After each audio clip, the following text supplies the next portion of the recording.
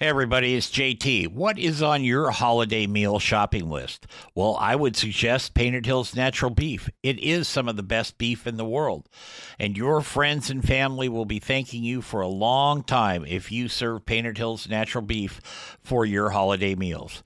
And now you can buy it online just by going to paintedhillsbeef.com. Use the code BBQNation at checkout and save yourself 15% on your order. Give Painted Hills Natural Beef a place on your table this holiday season. It's time for Barbecue Nation with JT. So fire up your grill, light the charcoal, and get your smoker cooking. Now, from the Turn It, Don't Burn It studios in Portland, here's JT. Hey everybody, welcome to the Nation. That's Barbecue Nation. I'm JT along with Ms. Leanne Whippen, my co-pilot, co-host, and co-conspirator in the barbecue world. And we've got the normal amount of vagrants hanging around the Turn It, Don't Burn It studios here in Portland. And we are proudly on the USA Radio networks. We'd like to thank the folks at Painted Hills Natural Beef. Beef the way nature intended. You can check them out online at paintedhillsnaturalbeef.com. As soon as I get my timer set here, we can do this. Oh, come here. We've got Udell Watts the Fourth with us today. Udell is the proprietor of Old Arthur's.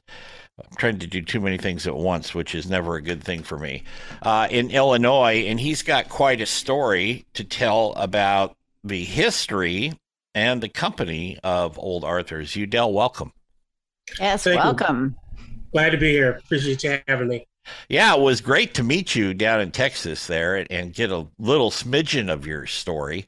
And then some of the stuff that you sent Leanne and myself, pretty interesting. But first, tell us what Old Arthur's is actually all about, the company. So we're Old Arthur's Barbecue. Looks like my connection is a little bit unstable, so you have to bear with me. My father and I brought Old Arthur's to life, about 10 years ago as a way to begin to tell Arthur's story and to share his legacy. Something that we've always been proud of in our family, but we really haven't, up to this point, hadn't made a big deal out of. We knew that we were sitting on something really special. We just weren't sure what to do with it. My great-great-grandfather, Arthur, when you look at the bottle, you look at the products, that is his photo on the label. The man started out enslaved in Kansas City, Missouri. So for the first 28 years of his life, he was a slave. His job revolved around open pit barbecuing day in and day out, all day, every day. It's what he was tasked with doing. From the earliest of ages, he was responsible for making sure that the cooking fires on the big production farm that owned him, that those cooking fires always had wood available. So, at the age of 5, 6, 7, he was making sure that the indoor hearth had wood, the outdoor hearth had wood, and that the open pit in which they, commercially roasted meats also had, wood available. So by the time he was in his teens, he was actually also responsible for the roasting of those meats over the open pit. And, so that's where he began to dabble with whatever he could get his hands on to complement the meats that he was preparing. He often said he never really got any instruction.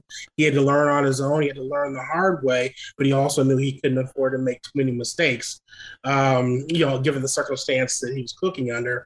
But fast forward to the age of 28, he actually found himself free through the Emancipation Proclamation at the end of the Civil War. And when he was set free, the only thing of value that he had to bring with him out of bondage were his skills and his recipe. So he left Kansas City. He wound up here in central Illinois and quickly discovered that he had the ability to put his skills and those recipes to work for himself, to earn a living. And he set about doing so. And over the course of the next 80 years, the man lived to be 108. And so over the course of the next 80 years, he carved out a heck of a name for himself as the go-to pitmaster. If you were holding a city festival, a county fair, a community event, you sent for Arthur and had him come to town and execute the barbecue that you had been planning. So, he was pretty specific.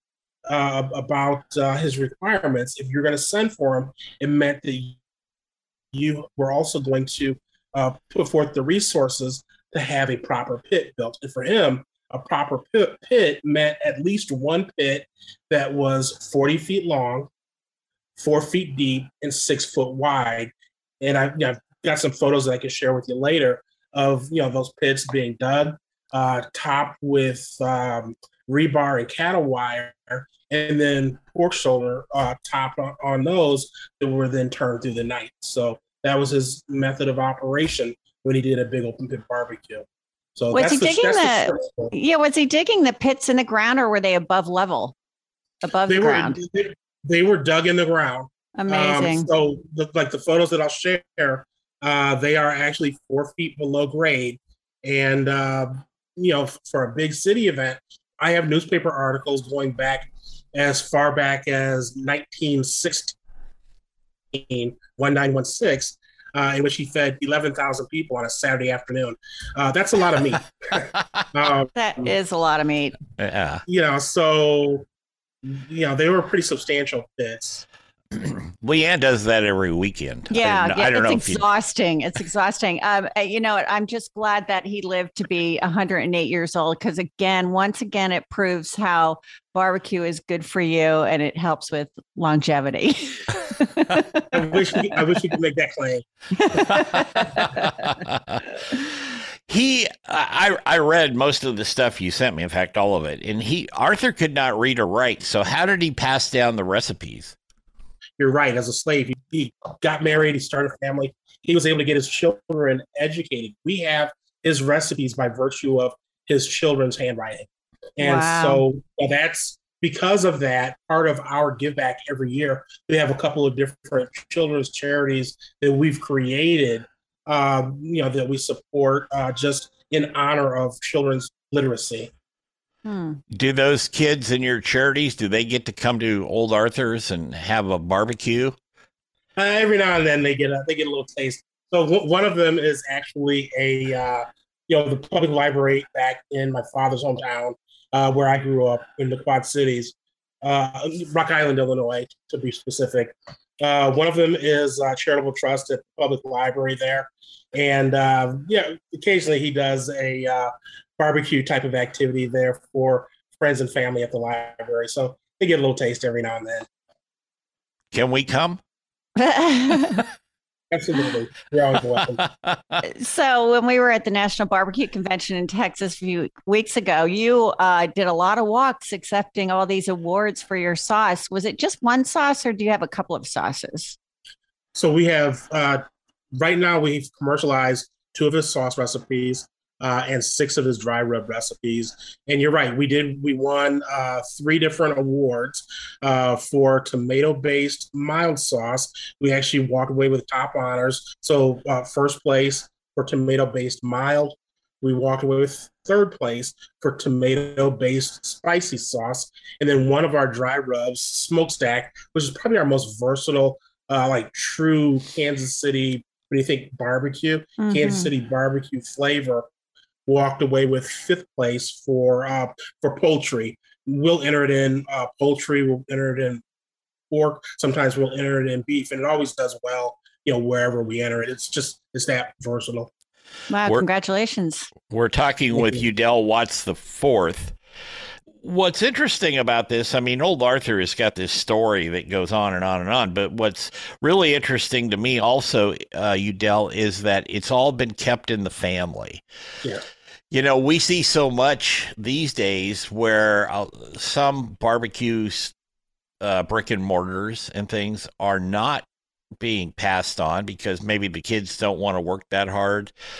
Maybe they just have no interest in it. Running a barbecue restaurant is a lot of work, and you can ask Miss Whippen about that. Mm-hmm. It's a hell of a lot of work, but I think that's very cool that you and Udell V and everybody else is involved to keep Old Arthur's going. How important is that to you, that it's so family centric that, it's kind of an unbreakable circle there?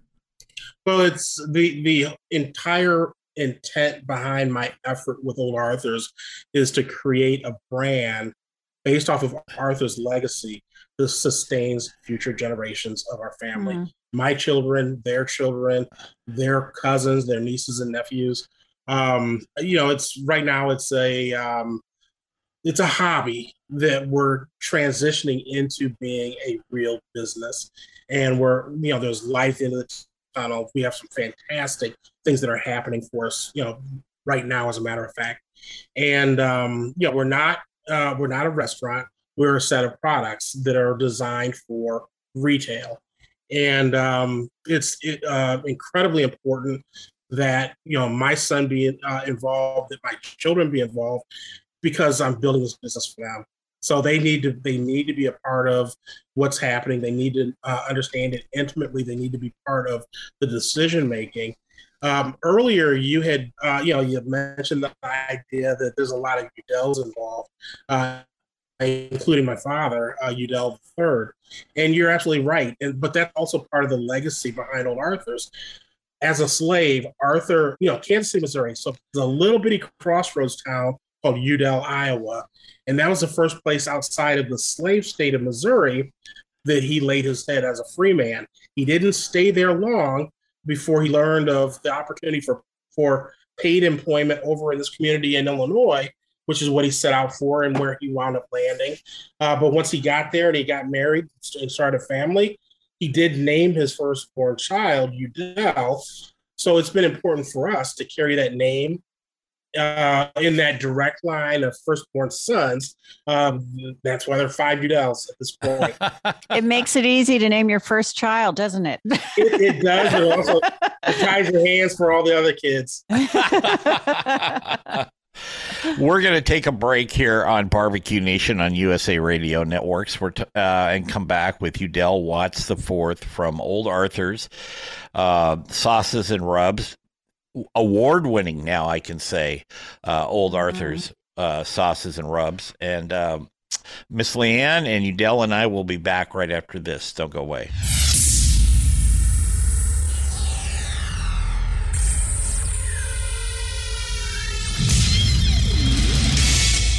Hey everybody, it's JT, and this is a special version of Barbecue Nation.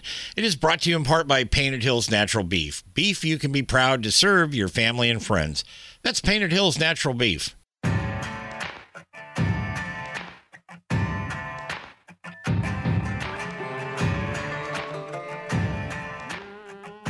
Welcome back to Barbecue Nation here on the USA Radio Networks. I'm JT along with Leanne Whippen, and today we're talking with Udell Watts IV from Old Arthur's in Illinois there.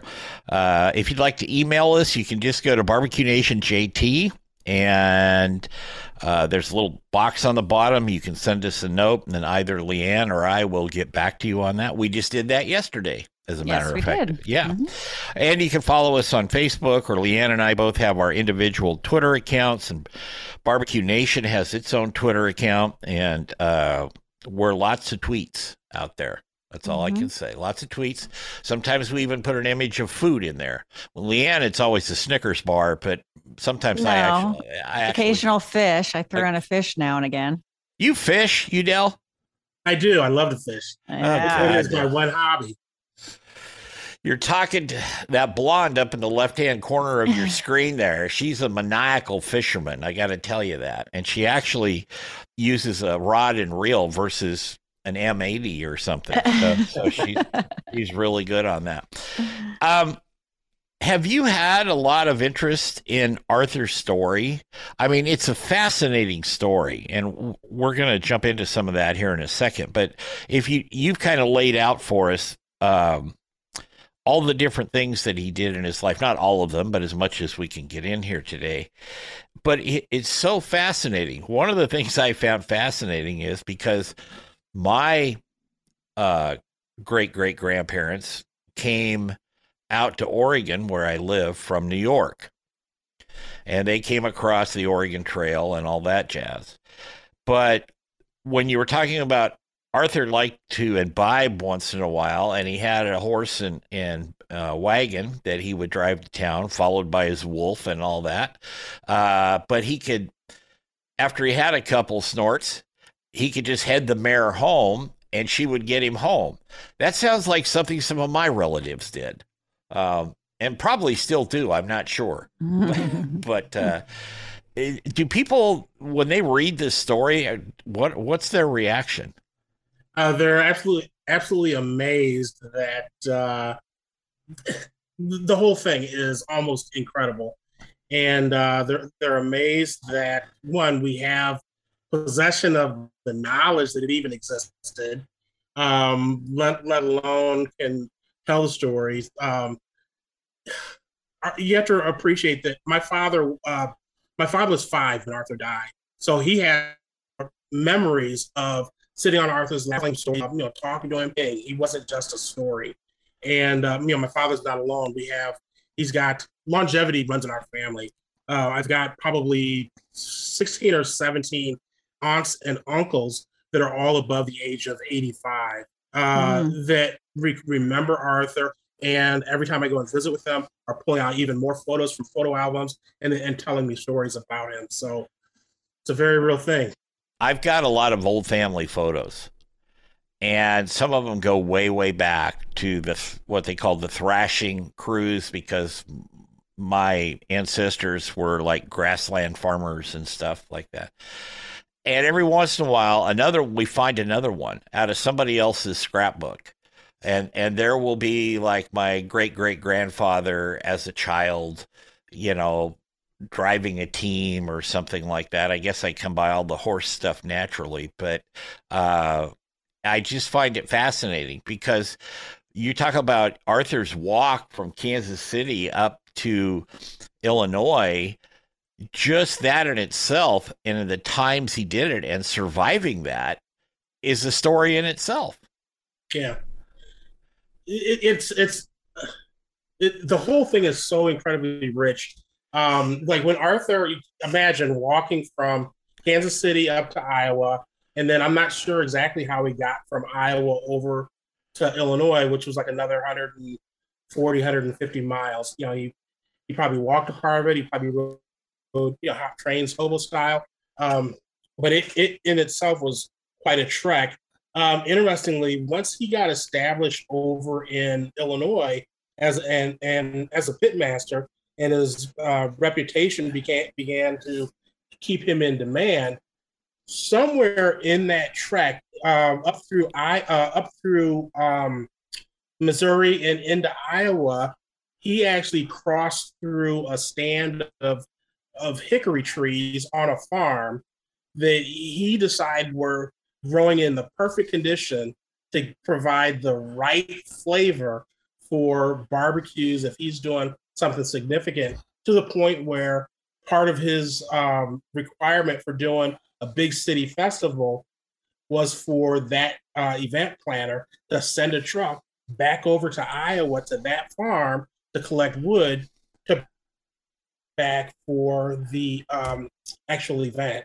Wow. I mean, that's just how rich and intricate like the whole story is, How did they hire him? I mean, we didn't have cell phones, we didn't have email, we had sketchy mail service if somebody was going to write him a letter, but then he couldn't read it, so I'm sure he had to have somebody else help him with that. How did they contact him? Yeah, that's a question. My father always describes it as they sent for him. I just always assumed that that somebody sent a telegraph to town and just let the telegraph office or something let him know, or the post office let him know. I don't know. That's a good question. Yeah, that's kind of interesting because he lived in the country, as it were. So, but remember, he his kids were literate. He actually owned his own home, so he very well could have taken. It could have been a letter that came to the house. He might not have read it himself, but somebody would have read it to him. Mm-hmm. It's hard to say. I really don't know. That's a very good question. I'll have to dig into it. Yeah. We are just touching the tip of the iceberg on this story, and it's so fascinating to me. Have you considered doing a book on this? There's a book published actually a year ago, May, by an author named Adrian Miller. We know Adrian. Yeah. Arthur was treated in one of the early chapters of that book. Our paths happened to cross, and he was fascinated by the story, and he asked me to write the basic outline around Old Arthur, and he included it in his book. Black Smoke. Yeah, Black Smoke. Yeah, I've got it too. I've got it right here. It's a fascinating read. There's definitely a story there. Hard to say. I think there is a book there, though. Oh, yeah, absolutely. We're going to take another break. We're going to be back with Udell Watts from Old Arthur's Barbecue right after this on The Nation. Stay with us.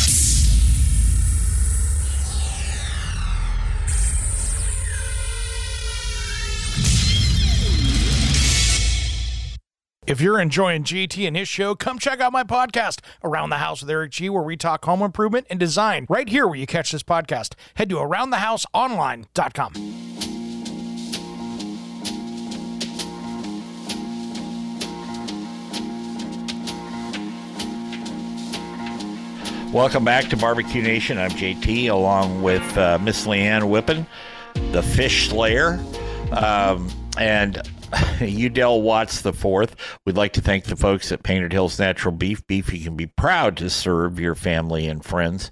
You can check them out online at paintedhillsnaturalbeef.com. Also, Gunter Wilhelm Knives. I've got some. Leanne's got some. I do. David Malik is a great guy.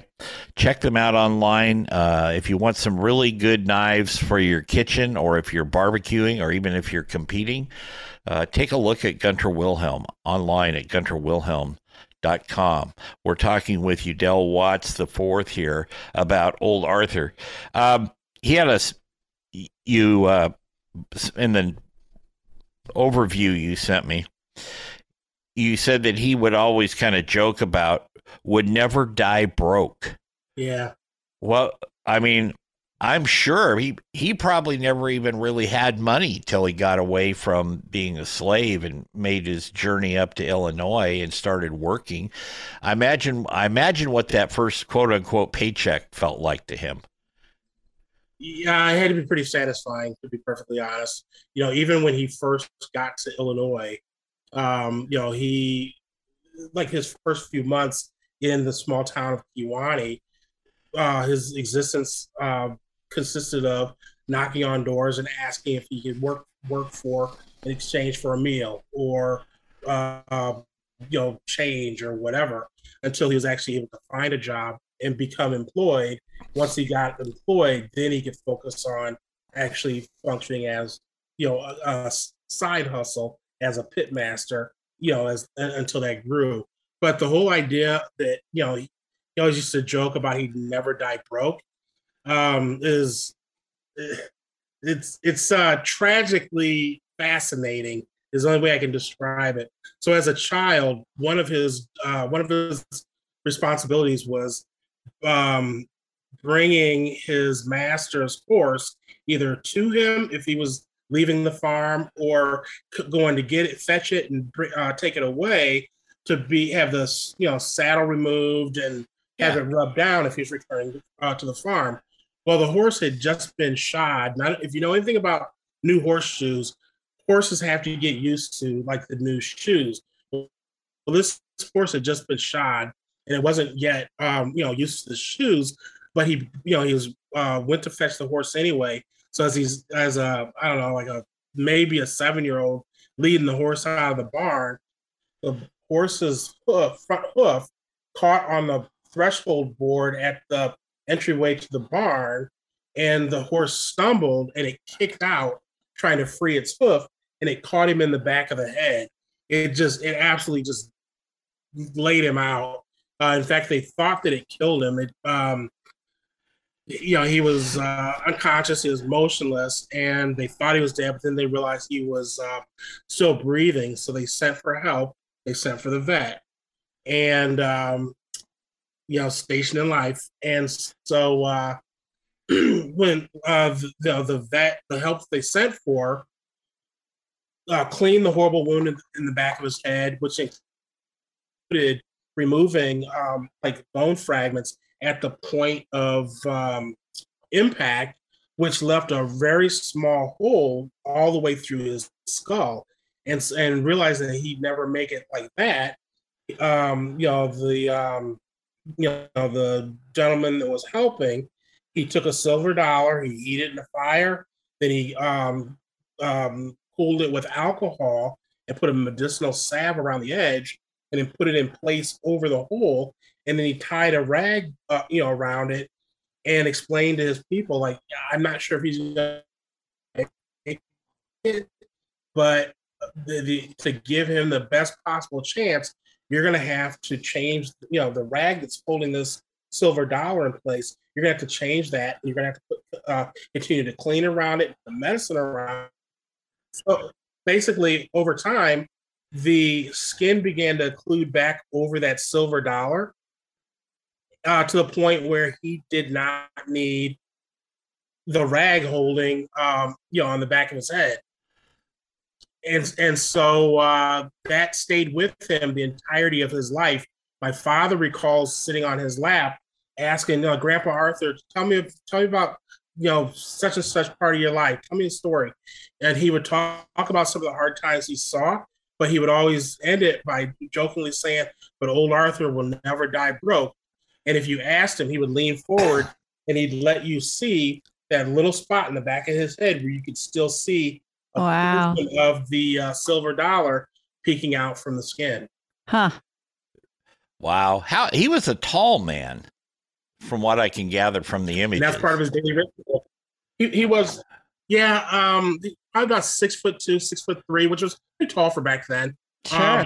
But he was an exceptionally strong man. The people in the community called him the double strong man, just for some of his feats of strength. Yeah. Well, so do you follow in their footsteps, and do you still cook in pits below the ground, or how do you do your barbecue today? It's been a long time since I've cooked over an open pit. I have. It's probably been 20 years since we've done one. My father and I talked about maybe doing one this summer, just for the nostalgia of it. And we'll keep you posted. We'll send photos for sure. Oh no photos. We're coming. We want samples. We can definitely do that. So when digging these pits, I mean, Leanne's done catering and she's owned restaurants and stuff, and I've done catering, and when you talk about feeding like 4,000 people, that in itself is just kind of mind-blowing, I get it that it was probably 4th of July or a county fair or whatever, Udell, but that is, as we said in the first segment, that's a lot of meat. Well, being in Illinois now, it kind of, my question is, was he cooking beef? Because, it's a lot of beef there, but no, he was doing the hog thing, huh? Kewaunee was known as the hog capital of the world for hog production during World War I and World War II. The volume of pork that was shipped out, to the world was unsurpassed from anywhere else. So they were known as the hog capital of the world, and that was his thing, was pork shoulder. Awesome! Wow. I know there's a lot of restaurants that serve pulled pork or whatever. It could probably take some really good lessons from the way old Arthur cooked stuff. Because to me, it sounds like the real deal, if you will, digging those pits and lining them. I looked at a lot of the images you sent, and they were lining it, and there was one that kind of, well, there's several, but one in particular I was thinking that they kind of take a long shot down the whole pit when it's full, and you've got 3 or 4 guys, some of your relatives there, tending to the pits. It's like, holy moly, that's incredibly large. And they didn't have digital thermometers in those days or anything like that. You just had to know when it was done. Yeah, they it was interesting. They would they'd fill the pit with oak timber, and lighted it 4 o'clock, 5 o'clock in the afternoon, so that by 8 o'clock or 9 o'clock, it'd be down to to embers, to coals, and that's when they'd put the shoulders on, and then they would space men at 5 foot intervals on both sides of the pit with long handled pitchforks, and then they would be responsible for working as far as they could reach to the right, as far as they could reach to the left, and turning those shoulders through the night. Now, Arthur, I know for a fact, was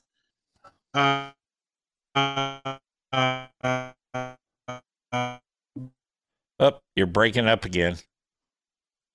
Pretty particular about you got reprimanded. He wanted you to get underneath it, lift it, and turn it over. And you still have his pitchfork, right? I do have his pitchfork. I have his pitchfork. If you go on our website, you'll see a photo of like men with long handled pitchforks turning pork shoulder in the evening. So I have Arthur's pitchfork from that last event, and then I have my grandfather's pitchfork, which is a shorter handled aluminum pitchfork from, I don't know, it's like 1954, an event that took place in, I think, like Galva, Illinois. So you have 6 dry rubs. When did the dry rubs come around? Because I can't imagine him back in the day using dry rub. There's spice blends. I don't know. I have no idea who created the term dry rub. To me, that's a marketing ploy. But it's they're just spice blends. He had a handful. He had a number of seasoning combinations that, like, we gave him cute names, but he was pretty literal. Like his barbecue sauce. It was his red sauce. He didn't even call it barbecue sauce. He's got marinades that we haven't yet done anything with, and they're basically based off of like the main profile flavor. Some of his dry rubs were based off of the protein that it was going to go on. Like, he had one that he only put on pork. He had one that he only put on goat. He had one that he only put on. I mean, it's 100 years with the trial and effort. The man had plenty of time to experiment. We're going to go ahead and take another break, and we're going to come back with Udell Watts IV from Old Arthur's Barbecue and talk more about pinches right after this on Barbecue Nation.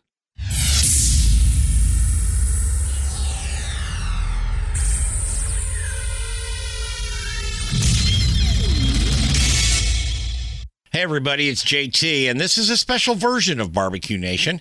It is brought to you in part by Painted Hills Natural Beef. Beef you can be proud to serve your family and friends. That's Painted Hills Natural Beef.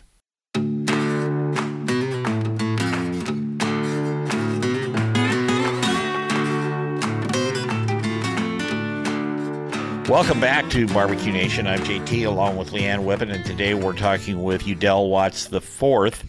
And there is a Udell Watts V, I will tell you that, from Old Arthur's barbecue sauces and rubs, or seasonings, as Udell calls them, like that.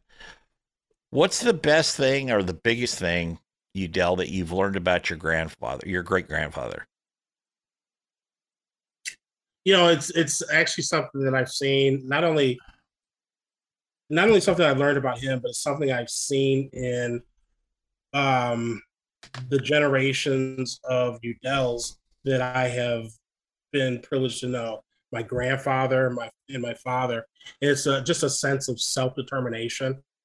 Arthur had making his way out of bondage and making a name for himself in the Kewaunee community for 80 years. Turning into an icon of that community. I saw my grandfather have similar impact in the community that we grew up in. My father was just named Citizen of the Year in our hometown Awesome. 3 years ago. So it's a sense of self-determination that's really important. You talk about, and I read some of the old newspaper articles that you sent. He was he was just a basically a hardworking guy, and I know he came out um, as a started as a slave and all that, and that part of his story. But did he get his determination from his mom and dad, or did he even know his mom and dad? A lot of people that were in that situation never actually knew their folks. He did know his parents. He knew his mother. He knew his father. He knew the man that raised him as his son. So his father and the man that raised him, two separate people. Um, so he was all quite familiar with everyone in the equation. Um, I think his sense of self determination was inbred. It was just a part of who he was. He knew that if he was to make it, it's because he relied on himself and no one else. And he had a really tough beginning. You start out life as a slave, then you're freed. You got absolutely nothing to start with, and so interestingly, when he moved to Kewanee, Illinois, one of the stories that he often told, which was when he realized that Kewanee was where he would stay for the rest of his life. When he moved there, and that first couple of months when he was just knocking on doors of businesses asking, can I clean up in exchange for a meal? Can I help you? He went into a bar, and the barkeep said, "I'm sorry, I've already cleaned up, but I've got barrels of whiskey and beer coming. You can unload those later in the day when the wagon comes, if you wait." And so he waited 2 hours. The wagon showed up. Unbeknownst to Arthur, there were three good old boys that usually did that work in exchange for a couple of rounds at the bar. And they were pretty incensed that this guy showed up and he was cheating them out of their drinks. But the barkeep, who was actually the owner of the bar, said, "No." He asked, he was here fair and square. I've hired him. Leave the man alone. Let him do his job. And they realized, actually, they were mad, but they're also joking. There's no way he's going to be able to handle these barrels of alcohol. It takes three of us to move one to the basement. There's no way, this one so-and-so is going to be able to do it. Well, a barrel, what we know as a keg, is a half barrel. A barrel weighs about 310, 312 pounds. And, he needed to get that down to the cellar of this building. So he shouldered it. He put it on his shoulder, and he walked the first one down. He came back up. He shouldered the second one, and walked it down to the basement. And when it became apparent that he was going to get the third and final one down there, the ringleader of the three went ballistic because he had bet the others that this guy wasn't able to do it. Arthur got it down there, and so he lost the bet. And now he's ready to fight because Arthur's cost him money, cost him drinks, and now he's cost him money. And so the guy called him out in the street. Arthur tried to refuse. He hung out in the bar as long as possible. The barkeep even said, "Hey, look, somebody that's able to do that with barrels of alcohol, you probably don't really want to fight somebody like that. Leave the man alone." And but they insisted because it was 3-1. They insisted. Well, Arthur finally obliged them. This is the only way he's going to be able to leave the building. They wound up in the hospital. Arthur wound up in jail. And, as a newly freed slave, the only outcome of what was he sat up, he was in jail. He sat up all night, worried about, what was to come. And he was surprised the next day.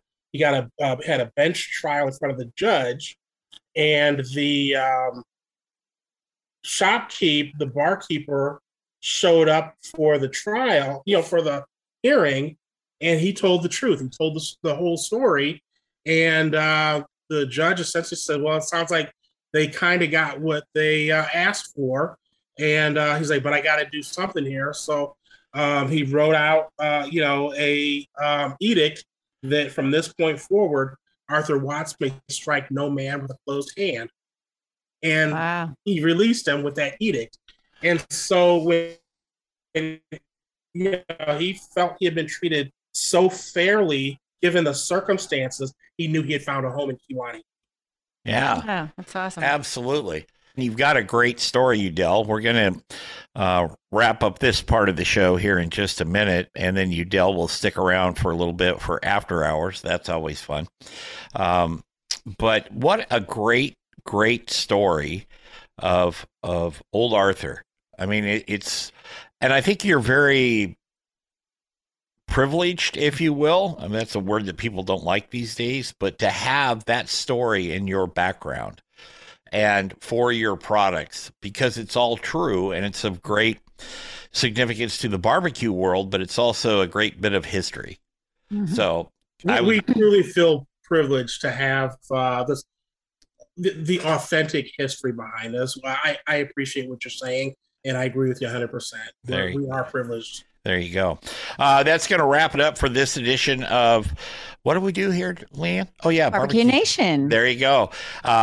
We will, for the online set here, we'll be doing the after hours here shortly. But Udell Watts IV from Old Arthur's, thank you for sharing your story with us today. I mean, it was... I could talk to him for days. It's just so fascinating. We just yes, might. Thank you. We just might coming up here. We'll be back next week with another edition of Barbecue Nation. And remember our motto here, and I'm sure it was Old Arthur's motto too: turn it, don't burn it. We'll be back next week. Take care, everybody. Barbecue Nation is produced by JTSD LLC Productions in association with Envision Networks and Salem Media Group. All rights reserved.